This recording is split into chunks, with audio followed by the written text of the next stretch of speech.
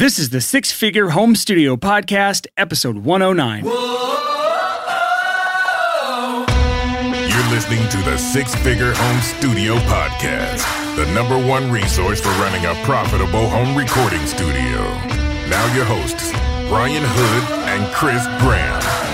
Welcome back to another episode of the Six Figure Home Studio Podcast. I am your host, Brian Hood, and I am here with my bald, beautiful, amazing, purple-shirted, I'm going to announce him very calmly so he doesn't do that stupid radio announcer voice, Chris Graham. Chris, how you doing today, buddy? I'm good, Brian. I'm very excited to be hanging out with you. I'm pleased with that sort of response versus your normal, like, hey, I'm Chris Graham, and I'm... Yeah, I really shouldn't. I don't even like that, but yeah, no. I get uncomfortable when you call me beautiful. And, well, when I hype you up, I'm trying to pump you up for the podcast and get you going and get some energy and then it's too much. Literally you short circuited your energy. It's too much. Yeah, it's too much. You literally cannot handle the amount of energy that I'm putting out there. And so you short circuit. I don't need uppers, man. Yeah, no, you don't need uppers at all. How have you been, my friend? Man, it's been an intense month, frankly. We're rolling out a new version of Bounce Butler that'll probably be out at least in our secret experimental beta phase by the time this episode drops. But it's got way, way more features. Basically, everything everyone has requested is going to be a feature. So that is amazing. If you don't know what Bounce Butler is, it's Chris Graham's app that essentially allows you to queue up a bunch of sessions to bounce all at once, whether you're on Pro Tools, Cubase, Logic, whatever other DAW you support. I don't know, Chris, doesn't matter. Pretty much all of them by the time it drops. And then you can queue up these things, and that way you can bounce out hundreds of songs at one time, essentially, and then it puts it into Dropbox, it texts you when you're done, and you can go off and wander around the world and play video games and eat good food. Yeah, I'm pumped. That's the short and quick pitch for your thing, but I'm glad that you're putting this new version out, and I know how big of a deal it is to put a new version of an app out, because... so much work. Yeah, it's a lot of work that goes into that stuff. Frankly, it's been kind of weird balancing that with the dad game, the husband game, and the mastering engineer thing. I want to pick your brain about that a little bit more, but I just want to say, we haven't talked about this, I feel in a couple episodes, but if you go to bouncebutler.com, right? It's free right now? Yep, it's free for now. Yeah, so you can actually start using it to bounce down all the stems and the vocal up version and the instrumental versions and all this stuff that you have to do every week that takes up a ton of time. Let me shout out, I've gotten tagged in so many Instagram stories of guys that are like, I'm a new dad. I went on a walk with my dog. I had dinner with my wife while Bounce Butler bounced all my stems. Whee! I hope they don't sound like that, because that's awful. Most of them do, surprisingly. Yeah. Oh, okay. I'd like to imagine they're sending you videos on their walk, oh my God, I can't even talk that high. How do you talk that high? I have to do this weird thing with my throat to even falsetto that. I don't know. I have, I've always had a strong falsetto. Okay. I've always been able to talk really high.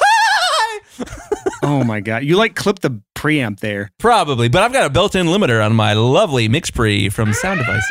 Oh, okay. All right. And that's a gear sled alert. Okay, so moving on. You were talking about it's been rough doing all that and bouncing family and stuff. We talked about this way back in the day on episode 73, the struggle of running a successful studio at home with your family. Not only are you trying to run a successful studio from your home with a family, you're also trying to run and build a completely different business called Bounce Butler from home with a family on top of that.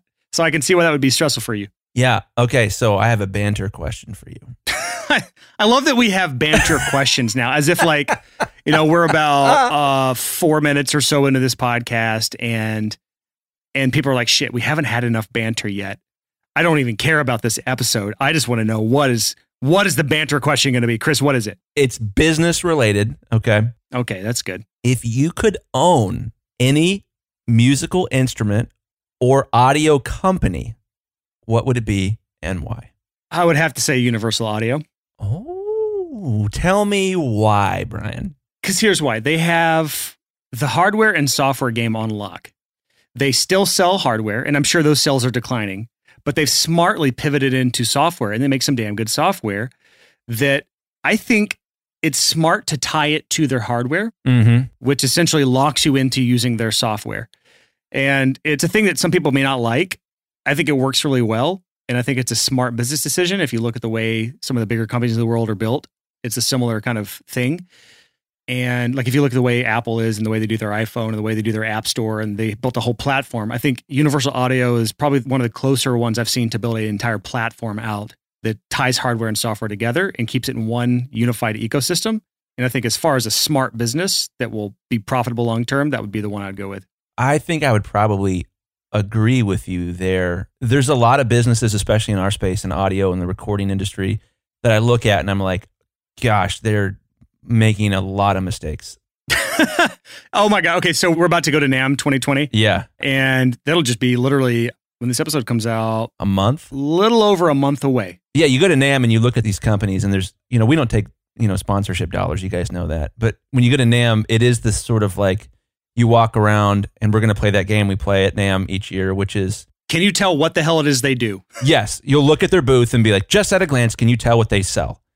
And there are so many companies at NAMM where you're like, Yeah, if you walk around for about Software? 30 seconds, you'll start spotting so many companies that are terrible at positioning and differentiation and any sort of marketing. Yep. So yeah, so what was the company you'd go with? UAD certainly is at the top of the list for me. I would probably be more into like Cush Audio or Slate. Slate's a good one. I don't know why Cush though. Why Cush Audio? Similar model. They sell a lot of plugins. It's subscription based. They make great products.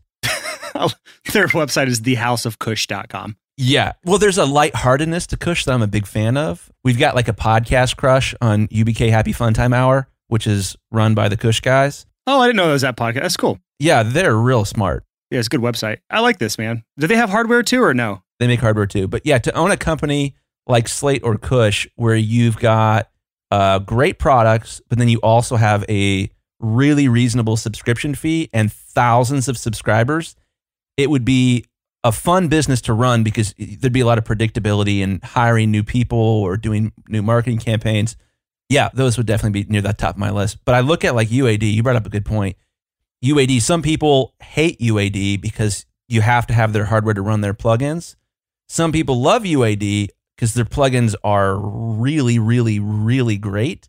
I sort of love the flexibility of UAD and as a guitar player, UAD is really, really fun for me because you just plug the freaking guitar in and then you can start making really cool noises and save it as presets, but it feels like you're using analog, so there's not like this glitchy Pro Tools crash type of thing. So anyways, yeah, I'm with you. I think this was kind of a fun conversation, and I know we'll talk about it a lot more when we go to NAMM. Oh, yeah, for sure. You and I can talk about business all damn day. About any kind of business. All right, so let's move into our topic for today. It's a good one. Very good episode today, guys. Yeah, this is one that has affected a lot of our audience, and this is a really frustrating one to experience, and that is when your business experiences a plateau. It's not if, it's more of a when. Every single one of us, I know you have, Chris, and I definitely have, and most people I've ever met who has a successful business had at least a season of stagnation or hitting a plateau. And that is where your income has risen to a point, and then it takes a long time before you have any progress from that. We're going to try to dissect today how we can get past a plateau in our businesses. Yep. At the end of the day, this is a really frustrating thing to experience. Like, I don't know about you, Chris, but if I'm putting a lot of time and effort and heart and soul into something, and then there is a massive lack of progress, I feel like I'm trying to cross 1,000-mile wide river and I'm in the dead center, and I don't feel like I'm making any progress away from the shore or towards the shore. I'm just paddling and making no progress. I think anyone who's experienced a plateaus knows exactly what we're talking about. If you're experiencing a plateau right this second, you know how frustrating it is to put all this time, effort, and energy into your business and see no results from that. Yep. And it's even worse when you peak and then start to decline. And so now it's not a plateau, it's a deceleration in your business. And that's even more scary and can add all sorts of doubts to what you're doing. I think the most scary plateau you can have is one where you don't have enough revenue coming in. You're not making enough to make ends meet, but you also cannot imagine being a larger company. And I think, one of the most important things, I talk about this a lot with a lot of people, it's like my favorite topic, is that the point of a business is to give you the life that you want, right? You have this idea of what you want your life to look like, and then you build a business that helps you have that. If you go the opposite of that, you build a business and then you try to fit your life in the cracks in that business, that gets real scary and really unhealthy pretty quickly. But I think the scary thing for most people, as far as having a business that has plateaued, is when you just can't even imagine it being bigger. And I would say, like, the goal here, if you guys have been listening to our podcast for any length of time, the goal is not that you have like $1 billion a year audio company. Good luck. Yeah. And even if you did, like, if it's not helping you achieve your dreams and making your life look the way you want it to, what's the point? You don't need a whole lot more than $70,000 a year in profit to be about as happy as you're going to be. You're not going to get a whole lot happier with 90,000 or with 110,000. Yeah, I would say, first of all, we have to say business growth is not always the end goal. Having a quality life, being happy, that's the goal. That's the only reason you should be like, oh, I don't want a job. I want to build a dream business, right? You have a life that you want and you're trying to build it and make your own world here. So I don't want anyone to hear this episode and think, all they care about is making your business bigger. No, that's not all we care about, but sometimes that really helps. There's a difference between having a self-imposed decline in your business in order to have a better work-life balance. There does come a point where you do need to level out your income, focus on other priorities, whether it is a better quality of life or more time with your family, or I guess that's one and the same for most people. But again, the goal isn't always just to earn more for the sake of earning more. There's very little satisfaction in that. So that's kind of our caveat for this episode. But at the end of the day, most of our listeners are still working to build their business to a sustainable level so they can get to that $70,000 mark. I think you and I are both kind of like hinting at that same survey we read years ago, probably, that says 70,000 is kind of like the peak of happiness. Yeah. Anything after that has diminishing returns on how much money to happiness that you get. You know, it's like 70,000 is kind of the Goldilocks zone. And if you are busting your ass to make an extra 30 grand a year, but it's ruining your life, there's nothing to be gained from that. So keep all that in mind. But I still think most of our listeners are not at that point where they need to worry about that. If that's your problem, send us an email and we'll talk about it outside of this, because that's a completely different problem to have. One other thing I would add to that is, even if you're at a point, let's say you're making $150,000 a year in sales, but you don't necessarily want to grow much larger than that because you want to have more free time, there is still the opportunity to grow the types of clients that you're getting, the types of projects that you're getting that are more compatible with the lifestyle that you want. Oh, I didn't even think about this. There's more than one way to stagnate in a business or to hit a plateau. You can make more money every year and you can still feel like your business has plateaued if you're not upping maybe the quality of clients you're working with, or you're not enjoying things as much as you used to. There's different types of plateaus in your business, so that's just something worth noting. So let's move on to the meat of this episode. We're going to talk about the top reasons that you have potentially hit a plateau here. So not everyone's going to match all of these. You'll probably hit one or two of these, or maybe all of them. If that's you, there's a lot of things to address in your business, but hopefully one or two of these is something that resonates with you, is a reason you know you've probably hit your plateau, and you can start making steps to mend that so that you can get past that plateau. So we're going to start here with one of the most obvious, but something we can't ignore, and that is you have tapped out your potential market. This is probably one of the most common reasons people have hit a plateau, is that they've literally tapped out their market. There is no one else that they can really get to work with and get them to pay them money. So I think one easy way of looking at this is with your potential network. A lot of people, when they start a new audio business, they work with all their friends, they work with maybe family, they work with a couple friends of friends, and then things just kind of tap out and they don't know where to go next. And so things kind of slow down after that, and you don't know what to do next. Yeah, I mean, that is without a doubt the number one reason that I see new audio businesses, like new music businesses, going out of business, is that they're like, yeah, things are going pretty good. You know, I'm working with my friend Joe, and then I'm working with his friend Steve, and then I'm working with my other friend Bob. And then a year and a half, 2 years later, they've worked with literally everyone they know, and they have yet to work with a perfect stranger. Yep. And so they think their business is really, really healthy, but really they've plateaued and they're quickly approaching a cliff. Yep. And then all of a sudden, they're not going to have any more network anymore, and they didn't learn how to get strangers to hire them. Crash and burn, quit. Yeah, you see this all the time. They're called MLMs, or multi-level marketing companies. Things like Cutco, Mary Kay, there is Herbalife, there's Amway, there's all the usual suspects in the MLM space. But the danger there is that most people join those because they see money signs, and then when they join those, they immediately go to their initial network in order to try to recruit them into their business.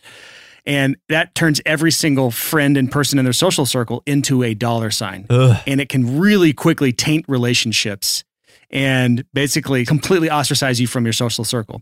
A lot of you have probably experienced this. You get like someone sends you a DM to buy this cream or to sign up for this thing or to like, dude. we've all gotten those sorts oils. Oils, essential oil. There's tons of essential oil MLMs. But every single person in their social circle turns into a dollar sign. The relationship basically dies because you're not focused on relationship anymore. You're focused on the dollar signs. And this is the danger you get into it as an audio person with a studio, or you're doing mixing work or mastering work.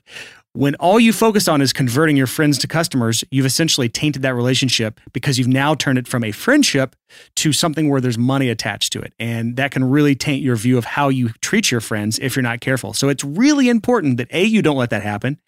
And B, you learn to sell your services to strangers that don't know you, because those are the people that, A, it's the largest market. Yeah. If you, that most people don't know you.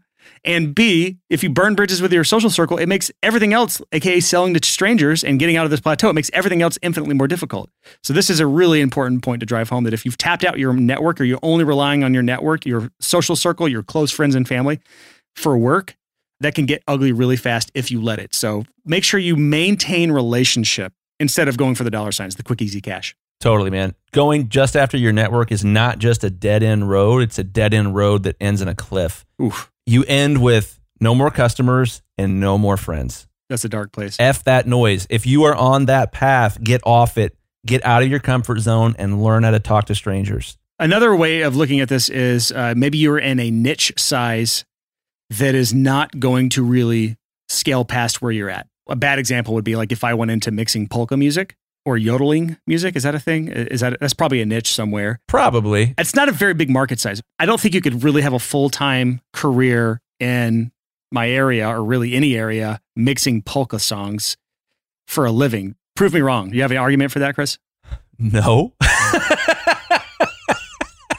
That's an utterly ridiculous example, but... Well, let me be devil's advocate. If you live in, say, Poland, where apparently polka is popular, I don't even know. Where is polka popular? It's funny. From what I don't know anything about polka, but it's popular in Poland and like South America.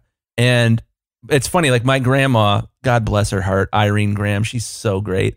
She's 90 something. I think she's 96. I keep losing count, but she's hilarious and super inappropriate and likes, fart jokes and stuff like that. And she's wonderful. When she was a young woman, much to her parents' chagrin, she spent all the money she had saved on an accordion, which she still has. It's like a top of the line, amazing accordion. This story leads absolutely nowhere, but we have a lot of Polish heritage on my dad's side of the family. Yeah, if you were in a situation where there were a lot of local polka bands, it might work, but it's not a big niche. That's really the point. If you're going to choose a niche or try to specialize in a niche, you got to make sure it is large enough for you to earn what you need to earn, because eventually you're going to tap that out. I can't believe I've earned 6 figures a year mixing metal music. Like, to me, that seems like a niche that is too small to sustain multiple mixing engineers at a high level, and yet somehow it works. Yeah. There's other genres that if you niche down to a subgenre, so you only do bro country, which actually that's probably a huge niche, but you know what I'm saying? You start sub-niching down too far, you're going to hit a market that is too small to sustain you. So make sure you're assessing what niche you're a part of, and if you need to pivot out of that to something larger. There is like a Goldilocks element of niching down. You don't want one that's too big. You don't want one that's too small. You want one that's just right. Yeah, exactly. And then you kind of alluded to this a second ago. If you're in the right place, maybe that niche is larger. And by the way, polka's from Czech Republic. I just Googled it. So it's a Czech origin. Thanks for checking that for us, Brian. Checking that. Okay, so let's move on to the third potential tapped out market is your local market. This is similar to the local network thing or your friends and family thing. It's similar to the niche size thing. If you were only focused on local bands or local artists in your area and you're in the wrong area, or you're focused on a specific niche in an area that doesn't have that niche. One of those examples being if you're trying to do polka music in Reno, Nevada, probably not going to do well there.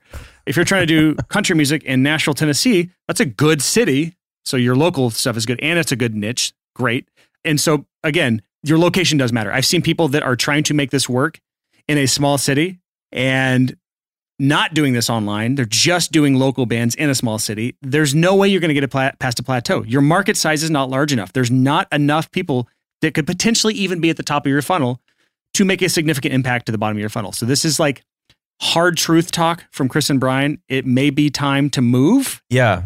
Or it may be time to go online if your location is bad. Yeah, there is an element of like jumping the chasm here, you know, where you have to figure out, okay, I've only been getting local clients. I've spent 5 minutes thinking about what next year is going to look like. And I know I've pretty much worked with almost every band except that one band that I don't really want to work with, but maybe I will if I run out of clients. At some point, you have to decide, I'm going to learn a new skill and I'm going to start marketing myself outside of this. Instead of just assuming like if you build it, they will come thing's going to happen. I'll just keep working with local bands and then eventually regional bands will hire me and then national bands and then international bands.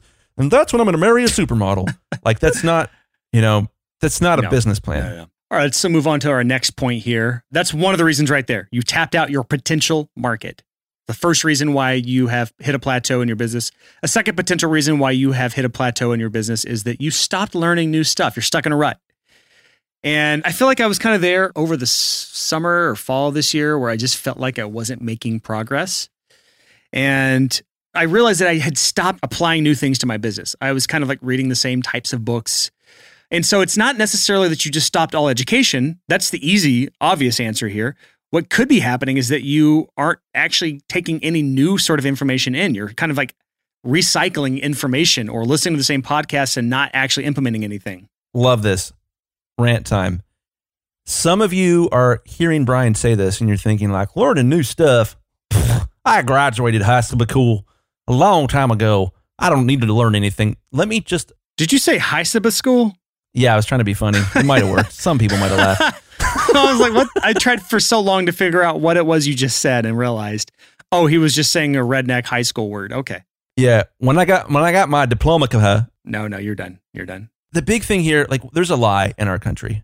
The lie is that you stop being educated at a certain point. You're like, oh, I know enough stuff. Successful people continue to self-educate, period. In every industry throughout the entire history of the world. This anti-self-education thing, that's one of the biggest reasons that you could plateau is that you've stopped learning new stuff. Yep. Is that you haven't owned that you are responsible for your education. Seriously. Nobody else. And that's part of the problem with our school system, at least here in the United States, is that we are trained from a young age that our education is someone else's problem. And that it's a bad thing too, because no one enjoys being educated at school. Right. And the reason they don't enjoy it because they're not teaching you the stuff you want to learn. But when you self-educate, you can learn whatever the heck you want. It's true. You want to learn how to make traps in the woods with sticks and rope, which I have. I highly recommend the book, The SAS Survival Manual. It's the #1 selling survival manual of all time, and it is fascinating. I have it. You have that? I have it. Oh, God, it's just so good. I had a weird moment where I was like, well, if the world ends and the internet's gone and I can't Google shit, what books do I need? And I ordered a bunch of books. SAS Survival Manual. Yeah. Yes. There's a trap in there where they teach you how to build a bow and arrow that's like braced against a tree with a trip line. And like if a deer walks by, the bow shoots the deer. And I was like, oh man, that's awesome. I want to build that so bad. Or the person. Yeah. Like, yeah, and then you're charged for murder. Exactly. I wasn't there, I promise. I just built a system. It did it for me. Again, back to this. You stop learning new stuff, so you're stuck in a rut. You hit a plateau. And if you are in this place, your audio skills have stagnated, your marketing skills have stagnated, and potentially your social skills have stagnated. Yeah. There is an arms race in our industry and almost every other one. And that arms race is self-education. And he or she who does it the best and applies it will win. The end, period. Like, aside from like winning the lottery, like some ridiculously random lucky break, whoever self-educates the most wins. We're beginning to see this now. We will only see more of it. This is all compounding. Everything you learn is going to build and build and build and build. And so the longer you wait to take this seriously, the further behind you're going to be from the person next door who's taking this absolutely seriously. Yeah, and this is really important for guys like me. I'm 37. Oh, you're so old. Oh, I'm so old. But if you are in sort of my age bracket or greater, guess what? The people younger than us have grown up in a self-education culture. They are, by their very nature, self-educators. My wife used to teach high school, and she loves to tell this story about like she would overhear students saying like, "Oh man, I didn't really understand today's math lesson." And then a kid would be like, "Oh, dude, just go on YouTube. There's like a 5-minute video. You'll understand it. I guarantee it. It makes way more sense than Mrs. Krabappel." These are the kids that are coming up. They will learn so much more than you will because it's all they've ever known. You got to start, man. There is an arms race, and it's the self-education race, man. I love how I didn't really grasp anything you just said because you used such a bizarre name that my brain stuck on. Mrs. Carbopple? It's from The Simpsons. Oh, I don't watch Mrs. that. Carbopple is Bart's teacher. I'm more like a Family Guy, South Park person. I never really enjoyed The Simpsons, but you older people, you're almost a boomer, I know. So it's like No, I'm not. I'm almost Gen X. I think Gen X is like 39 and older. It's like a month after you or something. Anyways, let's move on to this. Okay. I'm stagnant in some other areas, though. Back to the stagnation thing, or the plateau. I've hit a massive plateau in my fitness journey as far as weightlifting. This is the reason right here. I stopped learning new stuff about weightlifting, about fitness, about routines. Like I stopped taking this part of my life seriously. And I've looked back, anytime I've hit a plateau in my fitness journey, it's because of this exact reason. And when I start reading about it or listening to podcasts about health or whatever, that part of my area significantly improves and I get past that plateau. My business has not really hit one of these in a while. I hit a little bit of one. It was more of like I felt like I was stagnant more than I was actually in my business. And so I went out and bought a $2,000 course, and that fixed that problem because I had a ton of stuff now to implement from someone that I highly trusted and highly respect. And learning to implement what I learned in that course helped me get out of that rut that I felt that I was in due to not really taking on any new major information in a long time. So stop learning new stuff, try something crazy. Go buy a $2,000 course from somebody or a $10 book that's from someone that you really trust. Well, definitely in regards to buying things that help us improve, we walk the walk there. Brian and I do. We both spend a lot of money on stuff to improve ourselves and on stuff to make ourselves more efficient. I spend hundreds of dollars a month on software to make me be able to work a little bit faster. Seriously, I think the last time I did my subscription stuff, it was over $1,000. And when you put into what we're paying for software for FilePass, it is well past $1,000 a month for software subscriptions to make our businesses run better. Yeah, I mean, all that stuff is worth it because if it makes you a little bit more efficient, that's a little bit more time and a little bit higher IQ that you have. So this is actually we jumped the gun here a little bit. This is not really in line with learning new stuff. This is actually in line with our next point, which is the third reason you may have hit a plateau, is you don't work on your business instead of for your business. And one of those things is software, like we just talked about, building out systems in your business that improve things. Even if it's marginally, there's a long-term impact of that. You want to talk about this, Chris, because you're really the systems expert in this relationship here. And if you've hit a plateau in your business, which Chris, you've talked about it, episode 2 of the podcast, we talk about it where you hit a massive plateau in your business that was limited on you. You were the bottleneck in your business. And systems are really the solution to this. Yeah. So my story is, I had been producing and I'm doing mastering on the side, and the demand for mastering had dramatically spiked. Customer satisfaction was way higher when I mastered a project than anything else I did. So I decided to go full-time as a mastering engineer, which went great. However, about 2 years in, I plateaued at about $40,000. I just couldn't break $40,000 a year. And the issue there was systems.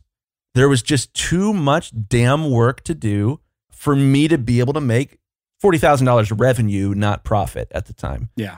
And so I started scheduling time to work on my business, not for it. It was Wednesday for 2 hours in the afternoon. It was like 1 o'clock to 4 o'clock, I think, or something like that. Or, no, it's 3 to 5.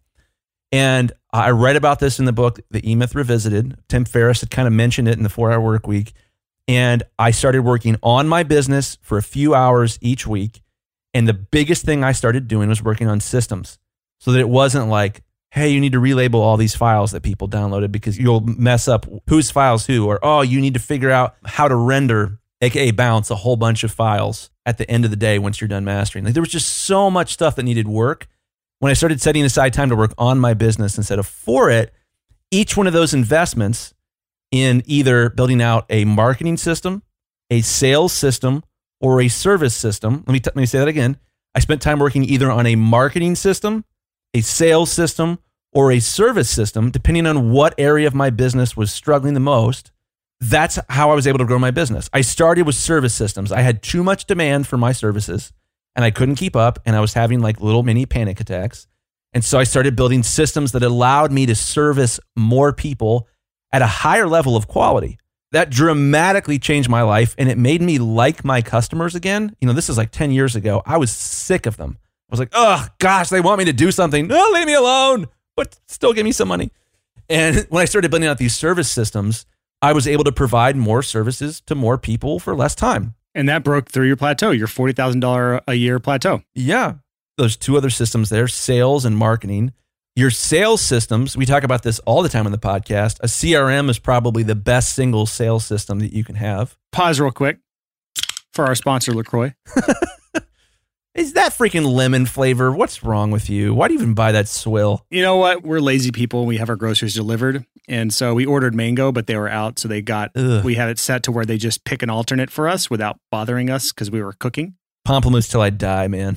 I hate the grapefruit. I like the Waterloo grapefruit. Anyways, you were talking about sales and service systems, things that are more important to our listeners besides our not actual sponsor, LaCroix. So sales systems are super important because it takes a real grown-up, and I am not one, to be able to try to get a lot of people to hire you. So having systems that help you keep everything in your head are really, really helpful, and they will dramatically help you sell more. A CRM is something we talk about all the time. I don't care which CRM you use, just pick one and start. Oh yeah, seriously, they'll all do the job. They will all do their job. Yeah, or at least we'll do enough of the job that, you're going to have more time and more money to figure something else out. Anything's better than nothing. Yes. So it's funny, like a lot of people, they fixate like, well, I use a spreadsheet. Like, okay, cool. So that you can save $19 a month on some CRM. That's a stupid idea. Yep. The one I recommend personally is Pipedrive. That's the one I'm affiliated with. So if you go to pipedrive.studio, you can have a 30-day free trial, no credit card with that CRM if you just want a specific one to go with. I almost jumped ship from Close.io to Pipedrive, and then Close.io just rolled out. Essentially, they stole Pipedrive's interface, and now there's a whole Pipedrive thing for leads in there. Oh, that's sick. It's pretty dope. It's close.com now. They bought the .com. Yep, that's true. I use Close. It's probably the most expensive one, but I love it. Integrates with my phone systems and stuff like that. They rolled out cheaper pricing too, and it's really a tragic thing because the cheaper plan, it's like $29 a month with Close, is almost perfect for studios, except they have this stupid arbitrary limit of only 5 email templates. Oh, man. Isn't that so dumb? Close, if you're listening, what's the guy's name that runs it? Stelly, SD or FD? Stelly FD. That guy's cool, man. I love seeing any talk he does on sales. He's an absolute badass when it comes to sales. So that being said, last system that you could be working on and not for is a marketing system. When you wake up in the morning, if your business is running well, you should have inquiries in your inbox. Yes. Chris, how much would it be to master my song? That's an inquiry. Exactly. Yeah. So basically every single day I wake up and somebody has emailed me wondering about what I charge. Yep. That's the result of a lot of years of working on marketing systems. Fun fact, like we're going to be honest with you guys and tell you the truth. This podcast is a marketing system for us. That's true. Like it is nonstop people from the podcast reaching out, and it's great. And I love you guys. And this is a much better marketing system than my old Google AdWords systems. Well, if you go back to listen to episode 102, where we talked about why you should start a podcast for your business, we talked in depth about why that's important. And this is a big part of our marketing systems because Chris can just say, hey, go to chrisgrammastering.com for a quote. And thousands of audio engineers have just heard that Chris Graham Mastering can master their track. And to get a price, go to chrisgrammastering.com. Boom. Well, not just that, but there are thousands of more audio engineers who haven't heard about the podcast yet, who are going to start listening next year. That's true. And they're going to hear Chris Graham's voice and they're going to bring work to him. I just mentioned pipedrive.studio, that URL. If you go to that, it is an affiliate link. If you sign up for Pipedrive through that link, you get a 30-day free trial instead of 14. And I think it's 25% of your recurring commissions. So if you sign up, I get part of the revenue from that. That's dope. Yeah. I need more of those in my life. But yeah, I mean, these are all systems. They're things that you build one time and they keep running in the background. So like, let's go back. This was a great example. So let's say there's a zombie apocalypse. And Brian, it's my family and your family living in the backwoods of Ohio. Okay. That sounds really sad. I don't know why we do Ohio, but whatever. Okay. We'd probably go a little farther south because of the winters. But if we were in a situation like that, we would also start building systems. We'd find a creek or crick, depending on where you're from. Who says crick? What people say crick again? Your people, Brian. No, they don't. Not from where I'm from. No, brother. My dad's side of the family probably says crick. They're from Piqua, Ohio. It's probably the same people that say roof. Roof and cement. But yeah, anyways, if you and I were trying to help our families survive the zombie apocalypse, we'd find a stream that was a little ways away from like a spring of fresh water coming out of the ground. And we'd build a water wheel, and that water wheel or a dam, we would build these systems where it's like, okay, cool. This is going to consistently turn the water wheel, and then it's going to turn a little generator, and then we've got a little bit of electricity that we can use to heat our, hobbit holes. Because hobbit holes, right? That's what we'd build. Oh, for sure. It looked just like New Zealand, basically, the Hobbit village. 100%. We would great lengths to do this. And so now we'd have a system that would provide a little bit of heat to our hobbit holes, which means we don't have to chop wood so often. Ooh. And so this is a system where now like our quality of life can go up because it's just going to keep running and running and running and running and running. Same thing you want to do in a zombie apocalypse, you should do for your business. You need to have things that help your business, whether you're working on them or not that day. So I think a good episode to follow up with at some point would be, another listicle, 5 marketing systems, or maybe we have that already. I don't actually know anymore. We have so many episodes now, I don't remember what we've done and what we haven't done. I don't know what to do anymore. We're just going to start doing the same damn. We're going to go back to episode 4, and we're going to have an episode on how to get more reviews for your studio next week. We're just going to re-record that entire episode as if we had never done it before. All right, so let's move on now. This is the 4th potential reason that your business has stagnated. And this is a sad one, actually. You lost your love for what you do. Oh, boy. Oh, boy. I'm excited to talk about this. I think that this is one of the most important items on the list. And I think we have to ask ourselves, why did we want to get into this industry in the first place? Yeah. This is a deep topic that we probably should have an entire episode about. What's the Simon something or another? He has that famous TED Talk, Cynic? which is now a book, like a New York Times bestselling book that just says start with why. Yep. Why do you do at the end of the day? And I did this in my email series where I sent out a lot of emails the last couple months. I've upped my email marketing game a little bit, but one of the emails I sent out was determining what your why is. Why are you doing what you do? Because if you don't have a strong reason behind it, if you haven't really thought through this, when things get tough, when you hit that plateau, you will give up. Yeah, you have to go back to the source. You have to go back to your original first love, I think pretty often. And so for me, what that has meant, I got into audio because I got into guitar. I love guitars. I love playing guitar. It's one of the most mentally healthy activities I do. I can be like frustrated or not patient with my family or just grumpy in general. I could sit down and play the guitar for 20 minutes and I'm like Mr. Dad after that. I'm back to my true self. And so I think for me, a lot of continuing to love what I do and continuing to love helping audio people, either as a mastering engineer or now software developer or business coach or whatever it happens to be, it comes back to guitar for me. I'm like, oh, I got a little emotional there. Oh, weird. Wait, you have emotions? I do have emotions. So Ugh. for me to sit down with Get a outta guitar, ideally in an open tuning, and to experiment and to try to do new things with it, that is the source of an awful lot of what got me into this in the first place. So I think that there is a healthy amount of time that you should spend doing whatever it is that you love in the first. Oh, Andy J. Pizza. Thank you. He brought me some lunch. Well, we can't cut that out because you so awkwardly cut that short. I know. And so there's no way to edit that. Oh, So that's just in man. the podcast forever. He brought me some delicious vegetarian Israeli food from one of my favorite places here in town, Brassica. Well, if you want to know who the hell Andy J. Pizza is, go back to episode 78, which is one of my favorite interviews we did. Motivation, Mindset, and Getting Out of Your Own Damn Way. An interview with Andy J. Pizza, host of the Creative Pep Talk podcast. It's hard to say, Creative Pep Talk. We share an office here in Westerville, Ohio, and he is a source of inspiration and joy and vegetarian food for me. But anyways, yeah, so going back to the source of what you love. So Brian, I got to razz you a little bit here. Mm-hmm. We got a guy who listens to the podcast. His name is Curtis Lamberton. He is the owner of Lambertone Pickups, some of the finest electric guitar pickups money can buy. Mm-hmm. And a guy that I've been coaching for a while. And his business, this kind of blew my mind when we initially met him. He is not an audio engineer, but he listens to our podcast all the time. And it's really helped him explode his electric guitar pickup business. And he recently offered you a free pair of electric guitar pickups, and you said no to him. Oh, yeah, for my birthday. So it was nice. It was very kind of him. And y'all go buy his pickups just because he even offered. That's a good go-giver mentality. He offered, I didn't accept, but I'm still telling our listeners to go check out his pickups. LambertonesPickups.com. It'll be in our show notes. Anyways, the reason I turned his offer down is because I just don't play guitar anymore and it would just be a waste. And I built my dream guitar already. And I don't want to go through the process of changing those pickups out because it's such a weird, complex thing with push-pull knobs and custom installation. Like I had to add a knob. It was like its whole thing. So yeah, I see if he would have sent it to me, it would have never been inserted into the guitar. So I just didn't want him to waste a good set of pickups on me. Someone else can go buy those and give him money. Fun fact, building guitars is one of my favorite things in the entire world.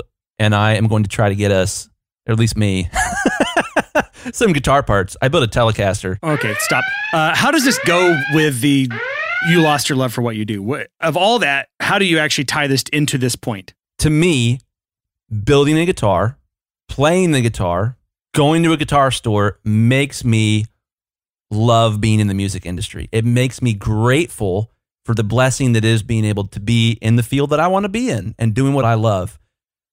If I get away from the guitar, my love for audio goes down. Like it all flows from guitar. And I think for a lot of us, we just don't invest enough in our first love. And so for you, like when you turn those pickups down, my initial reaction, I think it's incorrect now, was like, oh, Brian's not doing enough music on his own. Oh, no, I don't do any music anymore. Oh, come on. No. Let's find like a spot at NAMM to start a temporary annoying band. I'd be all about that. We'll just go to the drum section. I'll play the drums. It won't add to any of the noise in there because it's already at maximum noise. I love it. Yeah, at some point we should, at least for 5 minutes, have our own band. Well, I do want to push back about this a little bit, but going back to this point, you lost your love for what you do. And this is a very real place. A lot of people hit, they lose their passion for what they're doing. And so they basically, it's because of their lost love for what they do that they don't work on their business anymore, that they don't learn new stuff, that they aren't willing to move to a new city to get to a bigger market or whatever it is, or put in the work to shift to another niche. It's because of this. So this is a huge one, but I also want to state that a lot of people stick in the wrong niche, the wrong city, the wrong genre, or learn the wrong skills because they're passionate about something that they have no business making a business out of. So this is a tricky balance to strike between finding the overlap between what you have the capability of actually succeeding in, mixed with having the passion to fight through the tough times that you will inevitably hit in that business.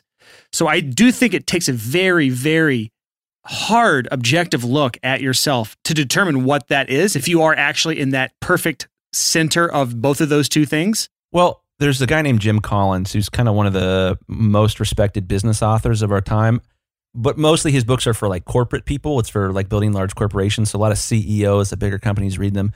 I'm a fan. I read one of his books before I was ready for it and tried to apply some of his techniques to my small business that should have only been used for a big business. So it kind of messed me up. But one of the things he talks about, which is exactly what you're saying, Brian, is visualize for me, if you will, a Venn diagram with 3 circles. So we've got 3 circles that all overlap, one with each to each side, and then there's an area in the middle where all 3 circles overlap. What Jim would say, as far as any company, and this definitely applies to small business, is that you need to look at each of those circles. The first circle is what can you be the best at? The second circle is what can you get paid to do? And the third circle is what do you love? What are you passionate about? So I would say circle 1 would be number 1. Circle 2 would be $. Circle 3 would be a heart. Where all 3 of those intersect, that should be your niche.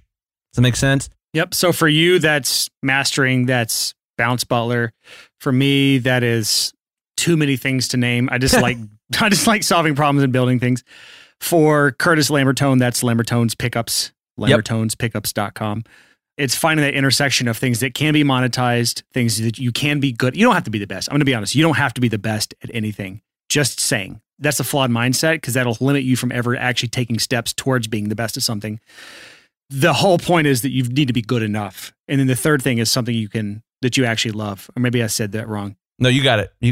Well, for a lot of people, as their business grows and begins to plateau, they'll move from the center to only having 2 of those circles. Yeah. They'll be like, I'm the best and I love it, but I'm not making money. Or I'm the best and I'm making money, but I don't love it. Or I love it and I'm making money, but I'm not that good at it, which means I won't make that much money for that much longer. There's all these ways that you could break that down that are plateau causing. Yep. And making sure that you're aligned, that you're in the center of that Venn diagram, we'll call it the niche Venn diagram. That's the key. That's what we're trying to say about if you lose love for what you do, that's going to undermine your ability to do this over the long term. It's so true. Yeah, you can be great at something and you can make a lot of money at something, but if you don't have love for it, then as soon as things get hard, you're not going to want to push forward. You're going to just let things stagnate because you don't have a passion to push through those hard times. If you love something and you're passionate about it, but you're not good at, you will try your damnedest, but you will not succeed because of your lack of skill. If you are good at something and you love something, but you cannot monetize it, let's just say you're a basket weaver, for example. Maybe you can't make money in that. You can be the most amazing person in the world at it, and you can love it so much, but you will never make enough money to actually push the needle. So you need all three of those things. The polka mastering engineer is a good example of that. Yeah. You know, like mastering is a pretty small niche. Saying, well, I only master polka. Cool. You're going to get 7 records a year, tops, you know? I was going to say, that's a lot of records, man. I don't know about that. All right, let's move on here. We got one more point here. This is our 5th and final point of what could be causing your business plateau. We've talked about this ad nauseum on this podcast, but it could be the result of a stagnant, shitty social circle. We've talked about, how many times have we said this? You are the average of the 5 people you surround yourself with the most. Yeah. If you're around anti-growth, pro-unhealthy habited people who just drag you down, do not build you up, are not facilitating any self-improvement, who you cannot go to when times are tough, who you cannot count on when times are tough, who are not willing to lend a helping hand when times are tough, you are not going to get past this plateau. There is no damn way you can do it by yourself. We need people. We are a species of people that requires community.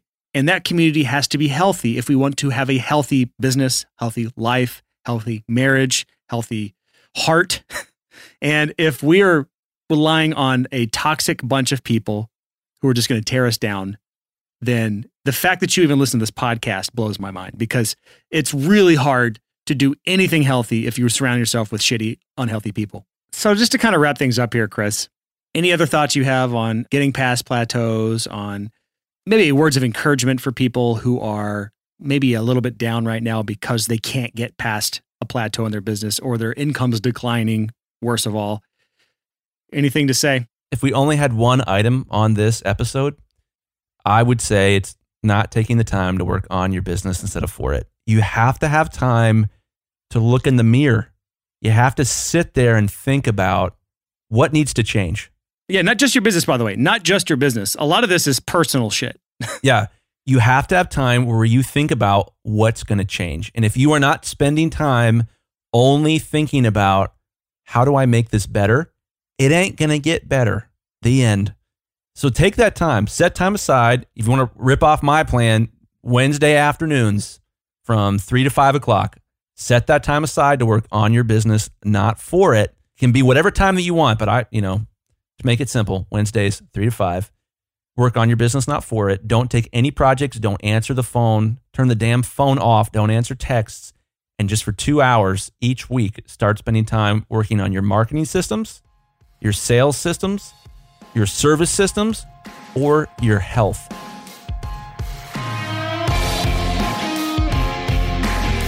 So that is it for this episode of the Six Figure Home Studio podcast. I've got some exciting news for anyone who's still listening to this episode right now. I just spent the weekend completely revamping the Six Figure Home Studio website. So all of the show notes pages look different now. All of the blog articles look different now. Like the blog post page that lists all the articles. I'm still working on a few pages, like the actual sixfigurehomestudio.com page. That really hasn't been updated much. But overall, the website looks so much better. Oh my God. All thanks to a nice little Black Friday deal I found. It's not really on sale anymore, but there's a plugin called Elementor Pro, that was on sale for I want to say it was like $75 for a full year of it for up to 3 websites. So I bought that this weekend, or a couple weeks ago, actually, it was Black Friday, and just got around to implementing that on my site. And you can see the results for yourself. I literally did all of that while watching football on Sunday. So just chime in either in the Facebook community, or you can email me, Brian at thesixfigurehomestudio.com. Let me know what you think. And if you spot anything broken, obviously let me know, because there's still a ton of little tiny improvements I need to make to the site, but I'm glad to finally get that thing updated. And eventually, maybe by the time you actually check, I will have updated the sixfigurehomestudio.com to something brand new. Next week's episode is not recorded. Chris and I are struggling right now. We have so much to do, and we are trying to get episodes out a week ahead of time.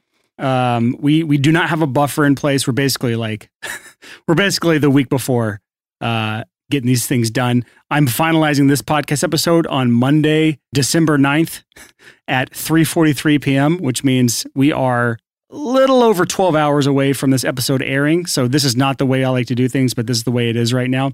Chris and I believe we're actually going to be taking time off for the first time ever on this podcast. We're taking 2 weeks off, so we will not have an episode coming out Christmas Eve that Tuesday. We will not be having an episode coming out the week of New Year's.